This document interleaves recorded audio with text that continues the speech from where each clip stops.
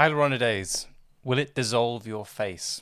So, here's my response to a piece put out by Dr. Gavin Chan and colleagues entitled Filler Dissolver Destroyed My Face. Another killer title which demands further investigation. As always, this interesting video packs a lot more education and nuance in than the headline readers will take away. So let's dive in.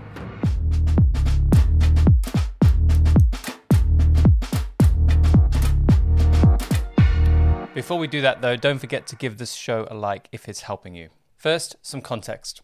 It may help to start with the fundamentals. Hyaluronidase is an enzyme. Enzymes are biological catalysts, and this means they are complex, three-dimensional proteins that perform very specific chemical reactions, specific at the molecular level. In the case of hyaluronidase, it takes a water molecule and reacts it with hyaluronic acid to break it down into monosaccharides at one specific type of chemical bond called a beta-1,4 bond, which occurs between monosaccharides. It's very important to understand the specificity of enzymes. Our bodies are filled with enzymes. In fact, there are over 75,000 enzymes that are known, and that's because they are highly specialized. One enzyme does one chemical reaction. The protein shape only allows it to fit in very specific places and react like a lock and key. This is very different to chemical reactions where one chemical may react with many others quite easily. It is a core way that enzymes work that they do not react with multiple different chemicals, or else our bodies simply would not work. Of course, hyaluronidase is an enzyme we already have in our systems. Our own bodies make several versions of the enzymes, and without it, our lymphatic systems would clog up with hyaluronic acid, which means we would no longer be able to drain and clean fluids from the extracellular space. It's also, interestingly, a key part of the process of conception, as the sperm itself produces hyaluronidase to dissolve the hyaluronic acid, which is the last barrier to pass through before a new life begins.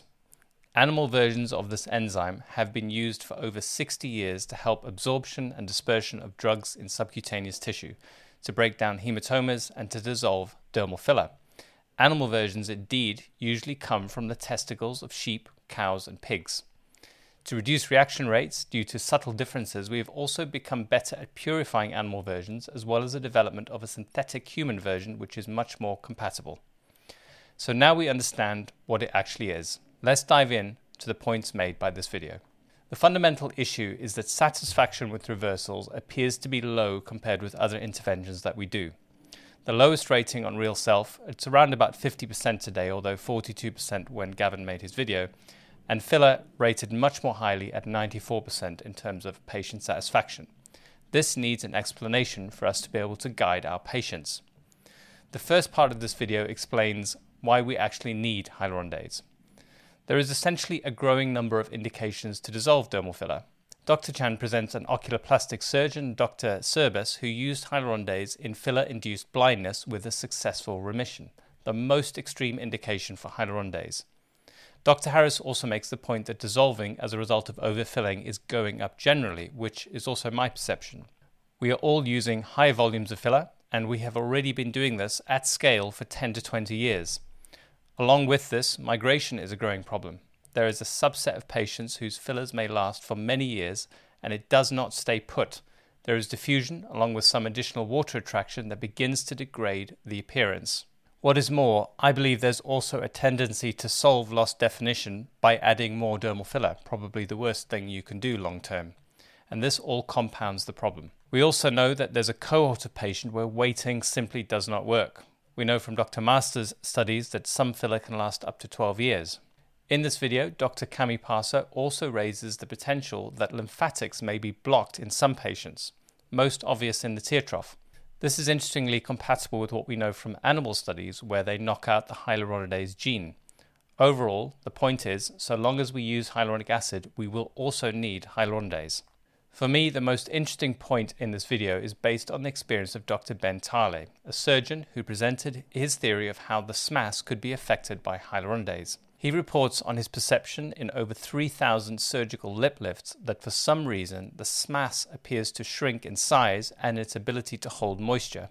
He noticed that injecting saline does not seem to hold the same volume as it would in other patients who had not had a reversal. The SMAS appears to him to lose its puffy nature. and he discusses a possible depletion in the SMAS as a result of using hyaluronidase in a small number of his patients. Dr. Ben does go on to conclude that hyaluronidase can have a lifelong effect, a conclusion I don't believe we can make with any certainty. Thought-provoking as it is, we cannot draw a causal relationship between this experience and hyaluronidase. First of all, it's without a structured study with data to interrogate. We have personal experience, which is evidence, but it's the lowest form of evidence.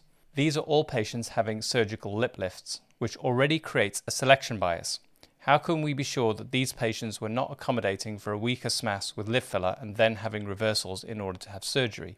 We also have the problem of confirmation bias. Humans tend to look to confirm their theories. So it's highly likely that in cases where the SMAS looks thinner, the doctor may make a mental note of the correlation he believes exists, while disregarding the patients who have a normal SMAS, even though they may also have had hyaluronidase in the past. To be clear, this is not a criticism at all of the testimony. In fact, I welcome the experience. This is simply a commentary on the nature of how humans make sense of the world, and why we would need much more for this testimony to move beyond simply a hypothesis. There is simply no way you could make a conclusion from this video that the SMAS is damaged by hyaluronidase. But it is an idea worth exploring. What is more, even if there was a correlation, the theory itself is very easy to destroy. And let me explain how. What if hyaluronic acid itself caused a downregulation in natural hyaluronic acid production? After years of HA use and then dissolving it, you could be left with exactly the same clinical picture without the enzyme being at fault. The suppression of natural hyaluronic acid would produce exactly the same clinical picture. This is often the problem with hypotheses presented as conclusions. They are easy to come up with and hard to disprove, which means they can spread as memes for years before the truth eventually catches up. The video also includes some reassuring evidence from Dr. Gabriella Casabona.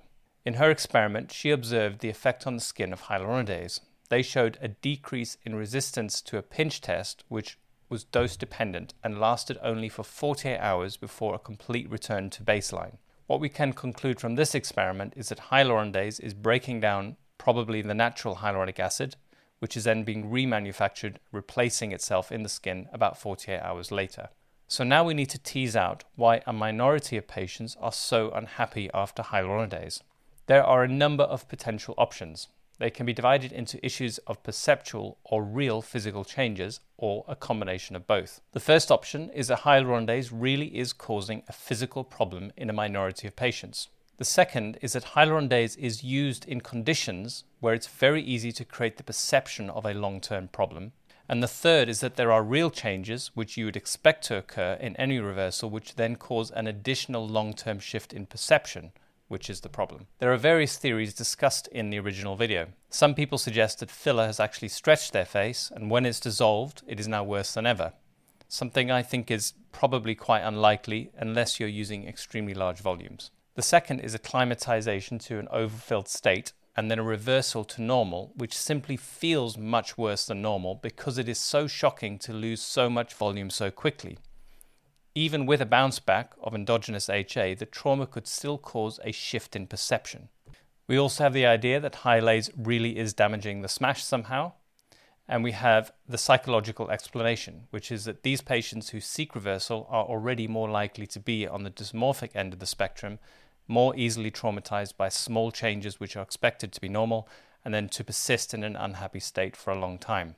Next, there's the idea of the nocebo effect. This is essentially the idea that if you go into a procedure expecting the worst, you are most likely to experience more side effects. When humans go in expecting a bad outcome, they tend to notice the bad side effects and ignore the positives. That's simply how our brains work.